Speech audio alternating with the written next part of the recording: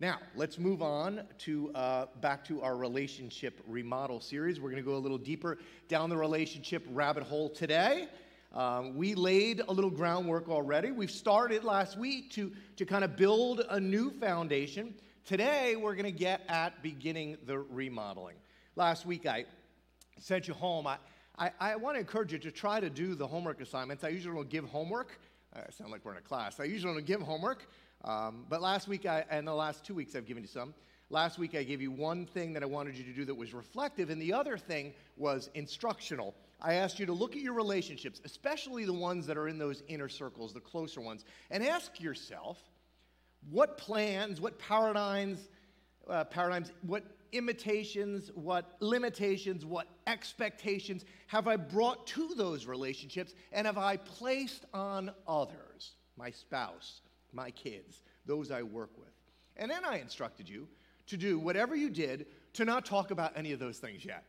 And that's because I wanted to give you one more tool prior to having that discussion, because that is the potential to be an absolute train wreck of a discussion, right? And I wanted to give you one more relational tool before you had that discussion. So hopefully you didn't run ahead. Maybe some of you overachievers are sitting here by yourself this week because you ran ahead. So we're building this week by week, okay? We're starting with a foundation and we're starting to put the house up, right? Week by week. Where have we been? Week 1 looked at the understanding the incredible power that are in our relationships. We were created, because we were created in the Imago Dei, the image of God, we were created to be in relationships, right? God made us in His image, and God Himself, God the Father, God the Son, God the Holy Spirit, exists in the most beautiful, holy, selfless, eternal relationship that has ever existed. I shared with you that the early theologians used the Greek term perikoresis to describe this God that lives in eternal relationship, what it was like. The term was used to describe a Greek wedding dance. It was a dance of at least 3 people, and they would go in circles, weaving in, weaving out in this wonderful motion pattern. They'd start to go faster and faster. However, they would always stay in this perfect rhythm and synchronization with each other. Eventually, the dance gets going so quickly, and yet effortlessly, it just becomes a blur. Yet, each person in it maintains their individual identity. Perichoresis, right? It's this dance of the Father and the Son and the Spirit. And in it, the dance steps include things like mutual love and honor, happiness, joy, respect, living in an eternal relationship of selflessness, of self-giving. That's who God is. That's what God experiences in His life 24/7. The joy of the Lord will be my strength, the scriptures say. If you want to understand the joy of the Lord, understand the relationship that persists and that He exists in.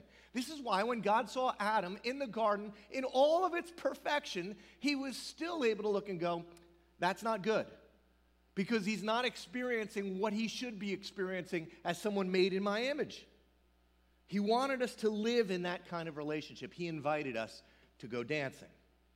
And this is why our relationships with each other, right, they were to be the single greatest way for others to understand how God loves them. As His people love each other, right, as His people love the world would go, now I understand how God loves me. It was to be, these relationships were to be the validation of who Jesus is. God's models for relationship. God models for us relationships. We model for the world God. And that's why when His people fail at these relationships, it has such devastating consequences that go just beyond two people.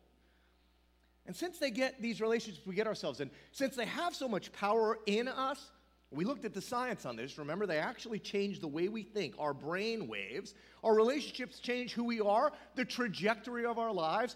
Harvard professor, 90% of your success and failure in life will be predicated on who you're spending your time with. I challenged you, right? Since your relationships have such undeniable power, be careful with whom you spend your hours. You had a little homework to do about that, right? You got to be careful with it is who you choose to dance with. Encouraged you to lay out who you're spending your time with and what are your goals. Who is God calling you to be? And do those match up? And if they don't, at least try to balance it out. Get yourselves in a small group. Surround yourselves with other folks that are trying to pursue Christ like maybe some of you are. Now, last week, we looked at the foundational flaw that's at the heart, at the base of every human relationship. And it's this: at the heart of every human relationship we get ourselves into, we don't do this consciously. Well, maybe we do. We don't always do it consciously. But most of the time when we get into them for what we can get out of them. I shared my story with you last week, how I was dating a young, beautiful Joan Eisman, and when it came time, because she wanted to get married, and, I had to fish or cut bait, I actually, a little embarrassing, but I actually did this pro-con list of if I should marry Joan, right? What would be the pros and the cons? It was like I was buying a used car, right? Like, what? Let's think this through. Now, I know you all laugh at this, but Joan and I talked about this. You people do this too. Joan said to me, I only married you because you were incredibly handsome. She told me that just this week. Right, she didn't tell me that. I would wager that to one degree or another, sometimes consciously, oftentimes unconsciously, right?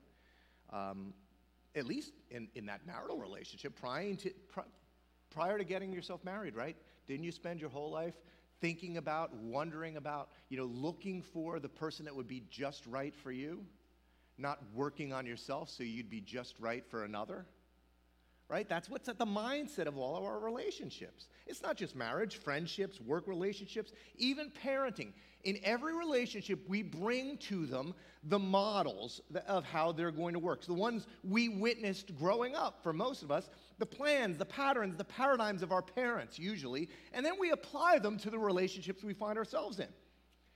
And these things go from, I want to be friends with the cool kids because I want to elevate the table I sit at in the cafeteria, right? And the parties that I get invited to on the weekends, all the way down to how we parent and the expectations that we place on our kids. My least favorite line of all parenting, and it's such a social media thing, is, she's my mini-me. Don't do that, right? Oh, he's going to grow up, my children will respect me. Or he's going to be in sports, not in the band. Right? We all have these expectations we bring to these relationships, and when they don't live up to what our dreams and demands and expectations are, that's where oftentimes we have several roads that we can go down. These dysfunctional roads, I called them last week, where when these things are not met, we tend to operate in several patterns. One pattern is, well, I'm out of here. My needs aren't being met, and so this is now over. And then the ever-popular transactional model of relationships, the one my grandfather told me to engage in, 50-50, right? Well, if you do, then I do. That's a different kind of dance. There's a lot of stepping on toes in that dance. But because almost all of our relationships and the models are wrong models that they're based off of, they wind up down these roads. We don't really know how to dance. And so that's why the scriptures are just replete. And I'm telling you, once you discover this truth, as you read your Bible, you're going to see this over and over and over again. You'll actually start to say to yourself, I don't know how I missed it all this time. Over and over and over again. In your relationships with one another, follow the model of Jesus. Look at what the Apostle Paul, who wrote to churches he planted and visited all around the first world. With great regularity, he begins to talk in. Paul is almost always writing to a church that's got dysfunctional relationships in it. And he's reminding them of what he referred to as the law of Christ. This singular new law that all of our relationships with one another were to be modeled after. A new command, Jesus said, I give you. Love one another. Which again, Jesus gives this new law as part of the Last Supper. We talked about this last week. The night he's being betrayed. At first, it doesn't seem all that new to anybody at the table. Everybody there had heard it before. Jesus had replaced the 600 plus commands they were living under with just 2. Love the Lord your God with all your heart, soul, mind, and strength. Love your neighbor as yourself. But now Jesus goes, I'm giving you a new command. Again, they're thinking, well, it's not all that new. We've heard love each other. But fresh from washing their feet at the table, Jesus' robe likely still wet from drying them. His hands perhaps still wrinkled from all the time spent in the dirty water. He goes on and he says, as I've loved you, so you must love one another. As I loved you, what is that? That is a model for a relationship. It is everywhere in the scriptures. And how has he loved us? He's loved us with the exact same love that he experiences within that Trinitarian dance, that selfless dance. And it was characterized over and over again with one singular word. One singular word which must stamp every Christian relationship. Again, Paul, this time to the church in Ephesus, but you'll see it in almost every one of his writings. Follow God's example. What is an example? It's a model. Remodel your relationships. Make them look different now. As dearly loved children, and walk in the way of love, just as Christ loved us and gave himself up for us as a fragrant offering and a sacrifice to God. And then he gives that one word, and it's a word we don't like. Submit to one another. That is the word, the correct foundation, the new foundation that must sit at the base of every Christian relationship. If you're going to stamp Christian on it, it doesn't mean that you got married in church.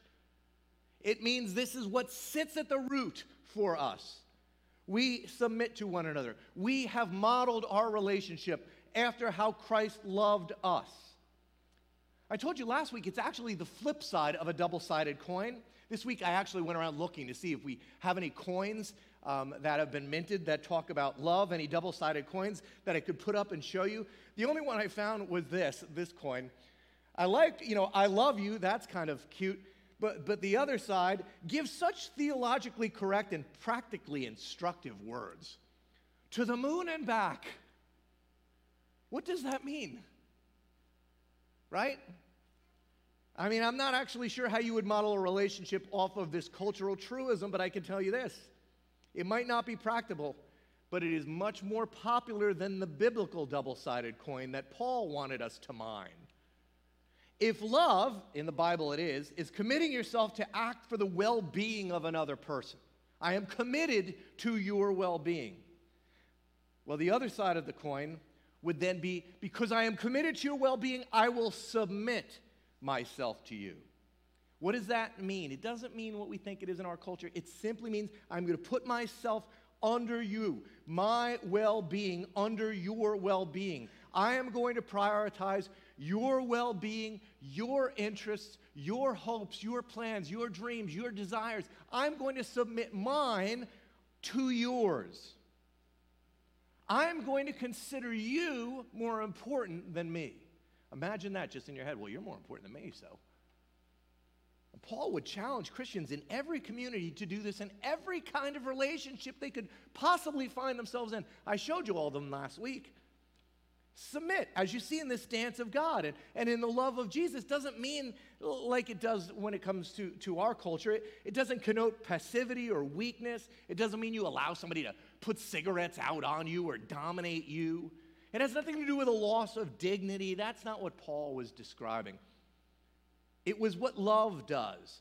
It's not for me, it's all for thee. It's not for me, it's all for thee. You first, your hopes, your dreams, your passions, your desires, they're going to come. I'm going to put them ahead of mine. This isn't about meeting 50-50. I want to know and then help you achieve them. And why? Because the other person did something to deserve it? Nope. They did their 50 and so I'll meet them halfway? Nope. They held up their end of the bargain? Nope.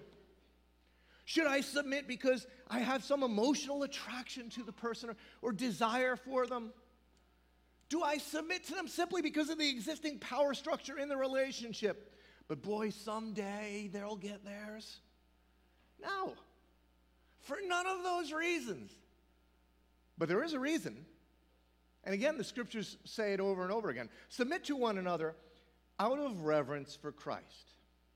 See, if you submit to folks in your life for any other reason than that, if you put others first all the time and you do it for any other reason, I'm telling you right now, you're going to grow really tired of it really quick. It's going to be like, forget this. I don't want to do this. I'm not getting anything out of this. The only reason that resonates, the only reason that lasts is the cross of Christ. You submit to one another. You put others first simply because this is our story. This is what it means to be doers of the word and not hearers of the word. You do it because Christ modeled it for you. Jesus put you first. While we were yet sinners, the scriptures teach, long before we would ever give to Jesus our 50% and meet him halfway, long before we were attractive in any ways, while we were still at our very worst, Christ died for us.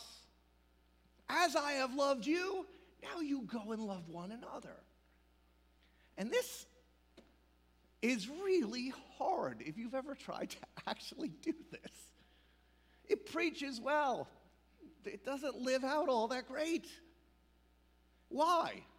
Well, I'll tell you why. Because almost every relationship we're in is built on a faulty foundation.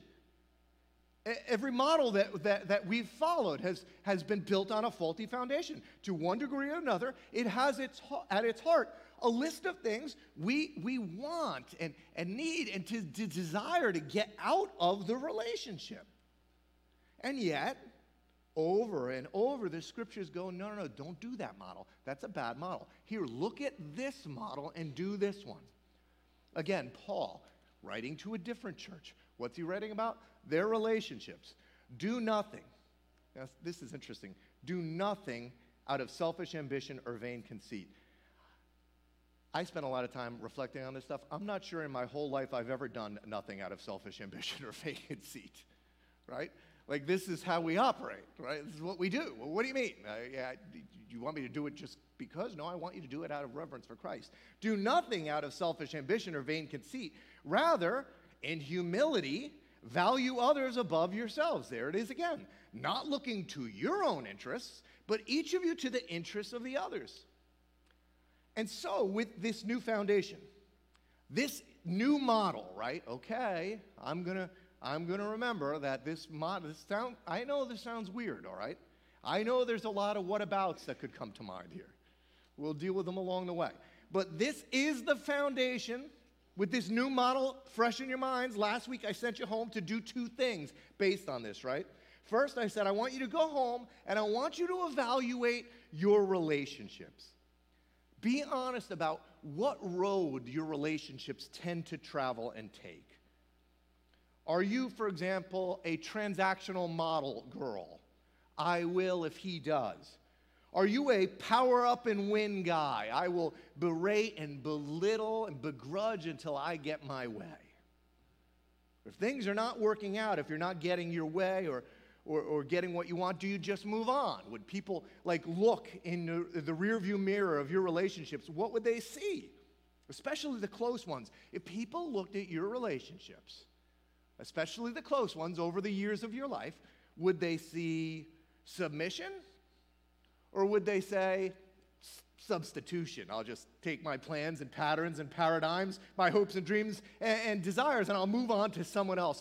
I'll substitute relationships rather than submit to you. Would people, you have to be honest with yourself. I'm not sure there's too many things that show us how much we're becoming like Jesus in our relationships. When you look at the relationships and the patterns in them in your life, would people look at them and say, oh, I know he follows Jesus? How do you know? Look at his relationships. Not look at his checkbook, not look at his mission trips. Look at the way she loves her husband. Look at the way he loves his wife. Look at how he operates in the community, in the neighborhood. I've never seen a guy love people so much. People that don't agree with him, people that don't share his values. This guy just loves them anyway. Would they look and go, that's a follower of Jesus? Or would they look and wonder where all the bodies are buried? Right? I've seen that guy in action. And then I asked, in your closest relationships, I want you to reflect on the models and the modes, the plans and the patterns, the dreams and the desires that you brought to them, and what did you do? I've done it too, right? I once stood at the altar with a beautiful young Joan Adele Berg. I got to make sure I get my own wife's middle name right. Joan Adele Berg, and you know what I gave her? A wedding ring and a pile of plans, desires, and dreams. And placed them right on her shoulder.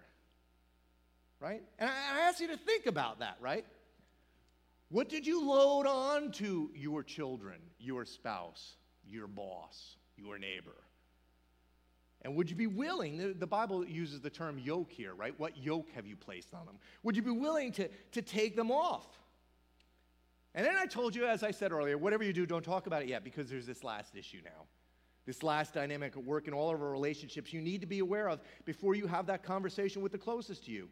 When I realized that my relationship with my wife was not modeling, I learned this by watching the way my friend Gary loved his wife.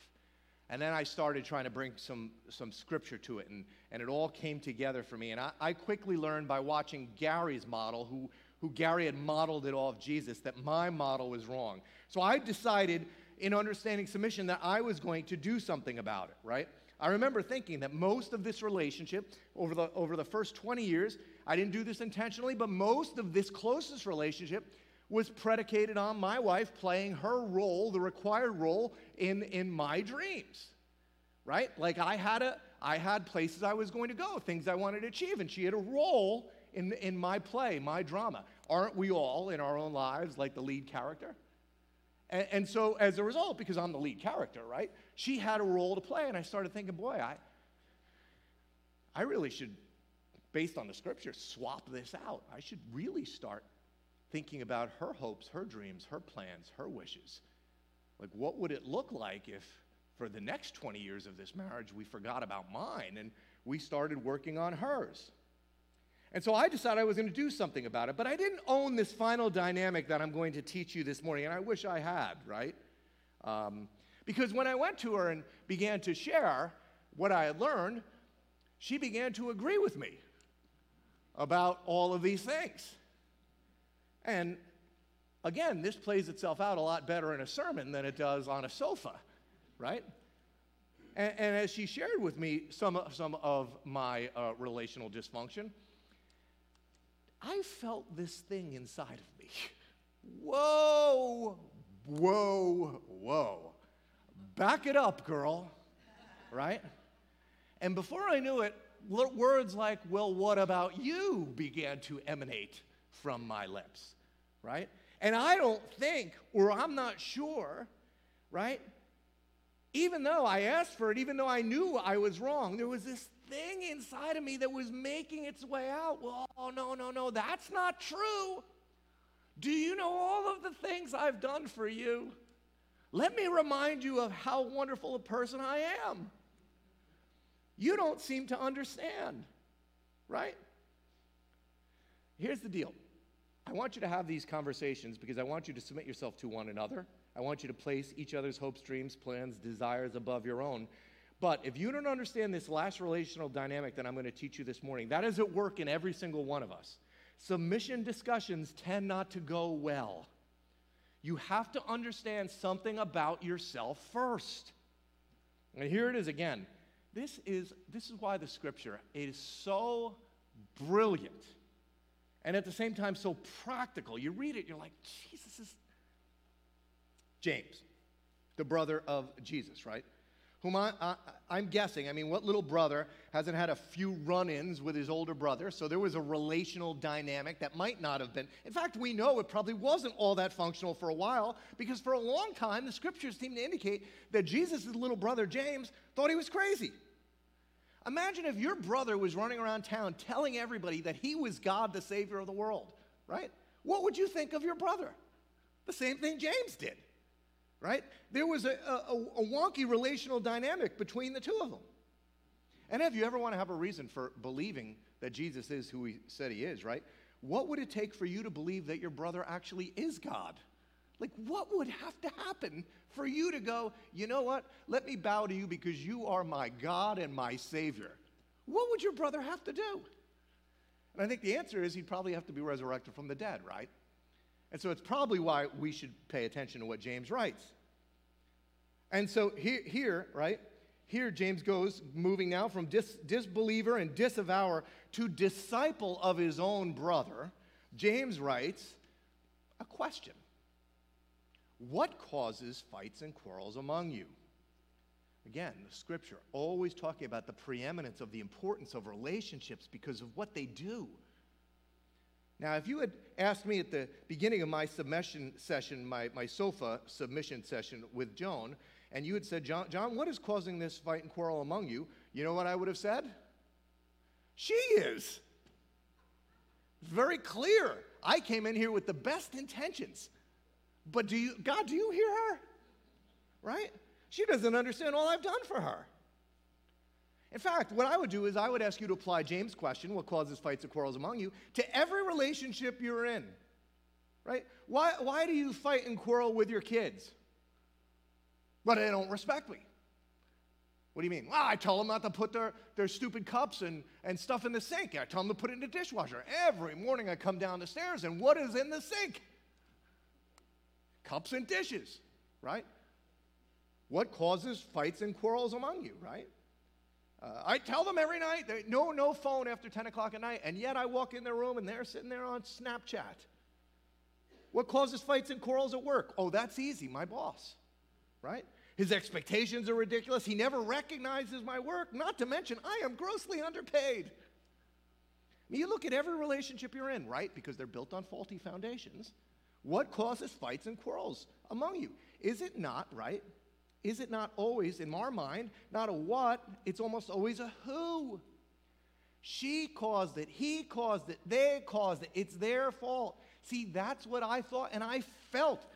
Your feelings are really powerful. That's what I really felt until James taught me otherwise. And I'm guessing he figured this out from personal experience. He answers his own question. What causes fights and quarrels among you? Don't they come from your desires that battle within you?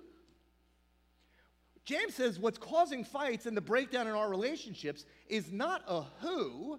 He said it's actually a what, and it's alive in you, in all of us. Here's your refrigerator saying for the week. I'd encourage you to write it down and staple it somewhere before you have your discussions. Every time you feel defensiveness rising up in you with your spouse, your kids, your neighbors, remember what is causing this relational problem, this dysfunction. It is a what, it's not a who, it's a what that lives in you. I'm going to teach you something right now that is, if we could get this right, especially in our homes, it's so powerful. It disarms every argument. He's not the problem. She's not the problem. The problem is something, it's in me, and it's causing me to react. What is causing me to feel this and to react the way I do? The problem, according to James, is it's our desires. In the Greek in which that was written, it meant it was our desire for pleasure. You know what it is in our relationships. Don't you understand what it is? It is our desires to have the model play out the way we wanted the model to play out. Right? The plans and the paradigms, the hopes and the dreams, the expectations, the imitations, the limitations, our desires. I had all these plans and you're foiling them. You won't play. You won't dance the way I want to dance. There's these things that are alive in us, right? That cause us to be defensive at least. That's like 101.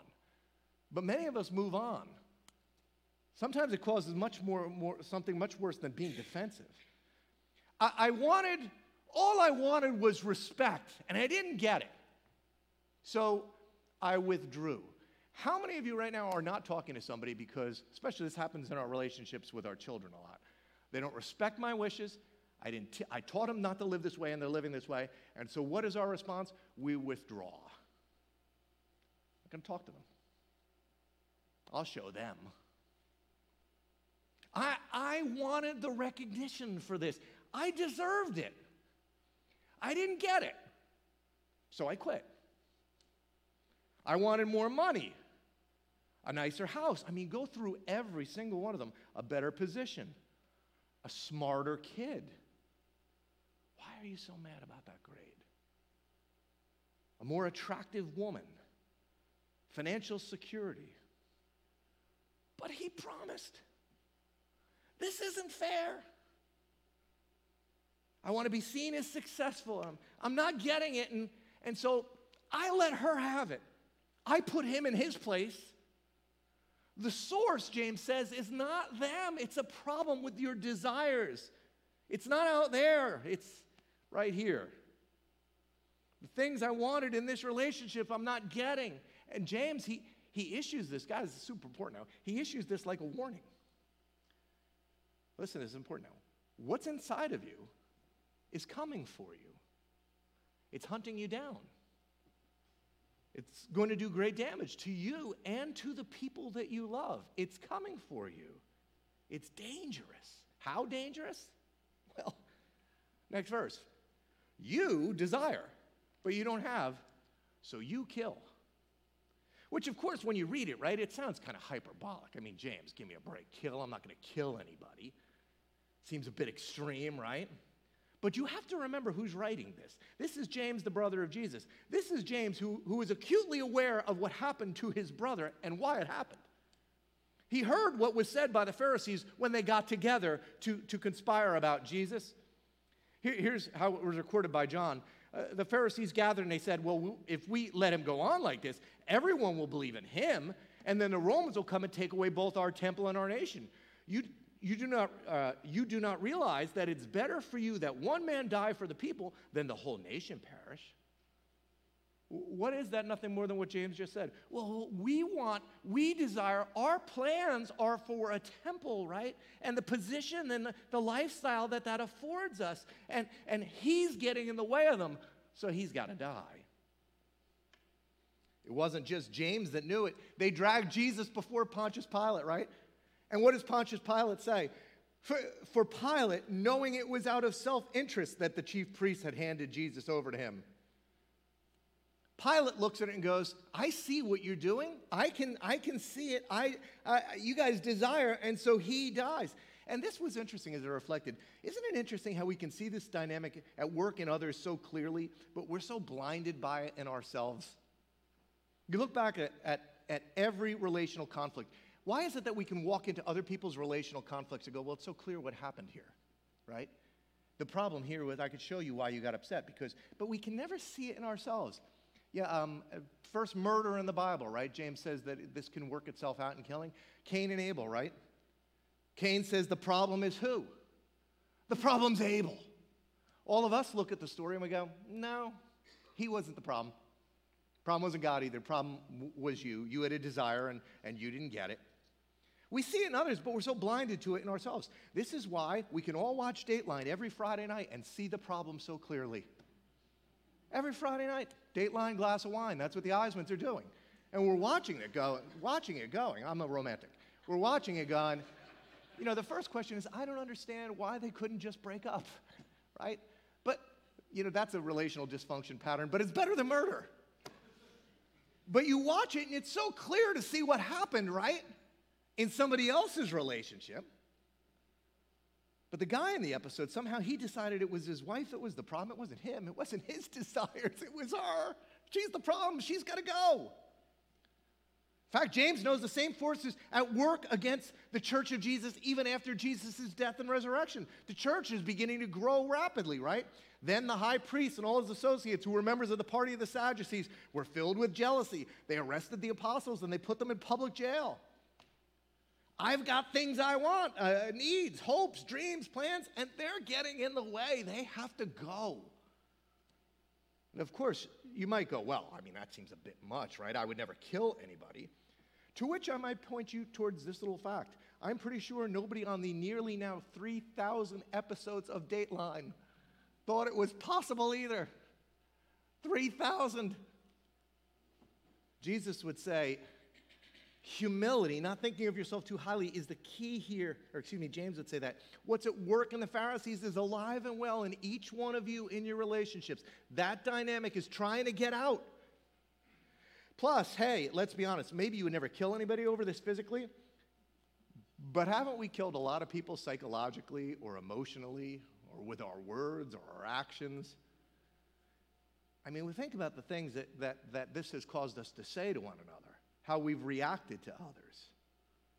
And it's always, for some reason, it's always to those we're in closest relationship to. How many of our relationships have literally been killed because of this force that's alive in us? How many of us no longer talk to a mother or a father, a brother, a sister, a child, a friend? How many more relationships, the most important things in our lives, How many more have to die before we understand what James is saying? It's not their problem. It's not out there. It's in here. This is why James is so passionate about this topic. He goes, you covet, but you cannot get what you want, so you quarrel and fight. What is it that you covet? Why are you getting upset? Well, I wanted to spend Christmas with my family, and Christmas is really important to my family, and he wants to spend it with his. I always wanted a nice house, and we didn't get it. A new car. I wanted an Ivy League education. No, I wanted my kid to have an Ivy League education. Why? Well, part of it was because I really wanted to put that sticker in the window. Right? I mean, be honest. James would say the problem isn't them, it's alive in you. And I've highlighted some of the silly things, right? But look, here's the truth. Not everything you desire is wrong. It's not wrong to desire to feel loved. It's not. It's not wrong to desire to feel safe or valued or cared for or known or accepted. Those are all good desires. It's not that your hopes and your dreams and your plans and your expectations, it's not that they're all wrong. But here's the key to the whole thing. It's not that they're bad. It's that they're misplaced. It's not that they're bad, it's that they're misplaced. How many of these things are desires, right? They have to do with what will make us feel loved or important or cared for or valued. That is not a bad thing, but you have placed it on the wrong person. They were never meant to bear the weight of all of those desires. You put the yoke on your spouse or your kids or your job. This is why James gets this. The very next verse. You cannot get these, so you quarrel and fight. You do not have because you do not ask God. That's a weird spin, isn't it? No. What he's saying is you took all of those things and you gave them to, you placed them on the wrong person. You don't get your identity out of your kids' achievements. I mean, we try. I mean, I'm guilty of that. It feels really good when they're performing well. We don't get our value from our jobs or our boss or our salary, but we try, don't we? Ultimately, the love that everybody's looking for, the security that we're all longing for, the value that we're all searching for, the yoke that we keep putting on others, they were not born to bear. And when you put that kind of thing, that weight on things, on people that only God was meant to bear, that only God can actually provide for you, no wonder your relationships become so wonky. Peter, another one of Jesus' disciples, understands the same principle. Here it is once again. I just want you to see how pervasive this is. All of the authors in the New Testament. In the same way, he says, so he had just written about this principle, in the same way, you who are younger, submit. Oh, there it is again. Submit. Who this time? Submit yourselves to your elders. Put your elders' desires, plans, hopes, dreams, well-being, put it ahead of yours. All of you, clothe yourselves with humility towards one another. Oh, there it is again. Because God opposes the proud, but shows favor to the humble. Humble yourselves, therefore, under God's mighty hand, that he may lift you up in due time. Submit to one another, humble one another.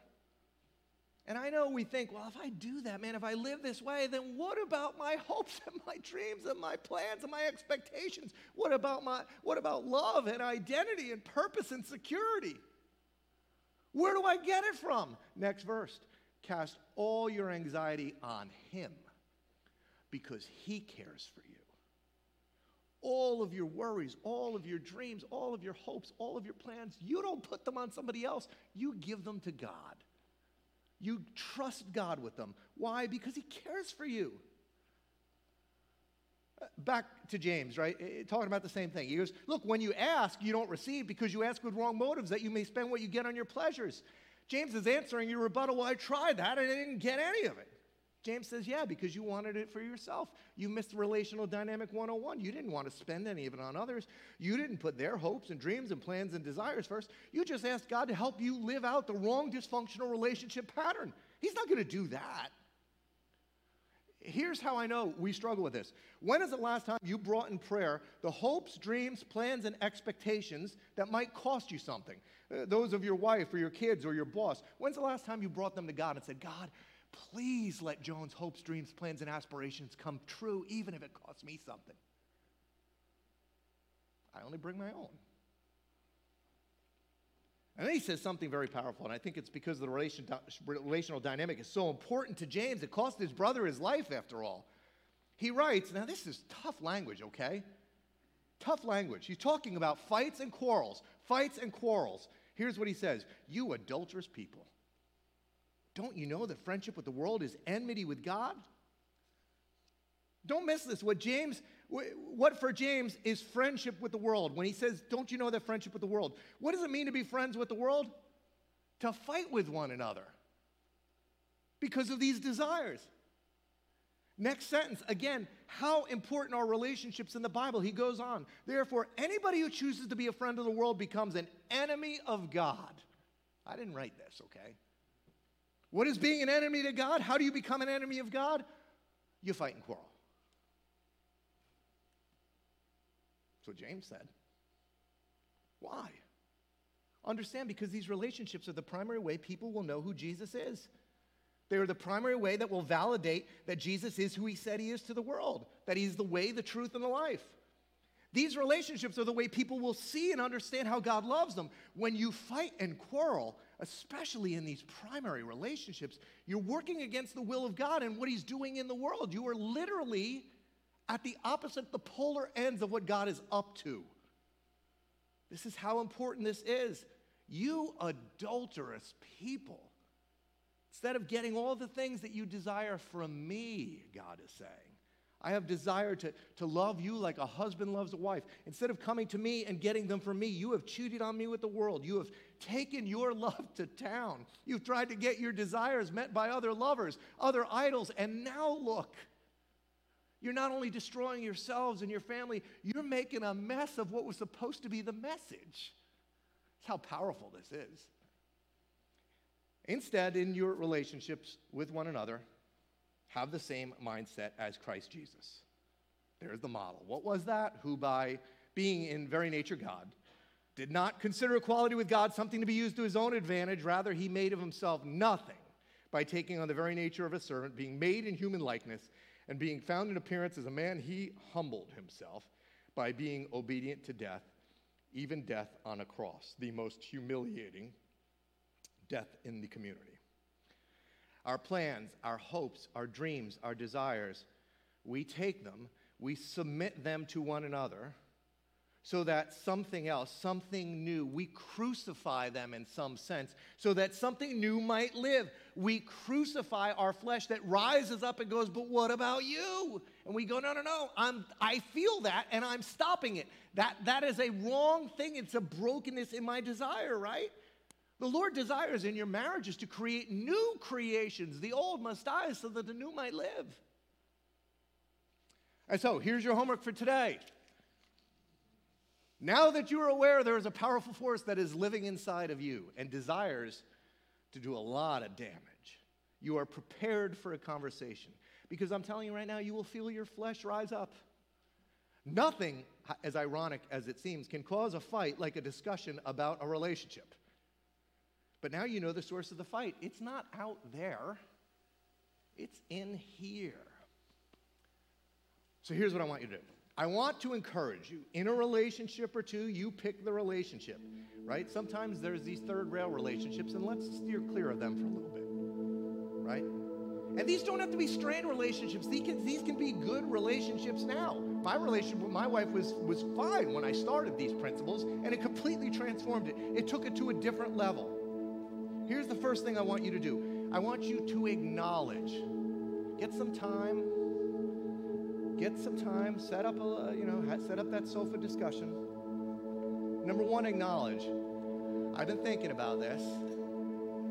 I have put my hopes, dreams, plans, and desires ahead of yours. Acknowledge how you've done it, in what ways you've done it. I can see now, I look back and I see that I've done this, and I didn't mean to do it. I want you to know I didn't mean to do it, but I've done it. And I want to put those things under your hopes and dreams and plans and desires, which means you're going to need to ask somebody a question. Some of us could be married for 30 or 40 years and you have never asked your spouse, What exactly was it that you were hoping, dreaming, and planning for this marriage and life? Once you start doing this, this becomes a constant topic of conversation. I didn't realize I was doing this. Joan and I were out on Friday night. We were at the Chesapeake Bay Seafood House, and we were sitting at a table, and I said, tell me about what you want. When you were a little girl, what did you dream your life would be like?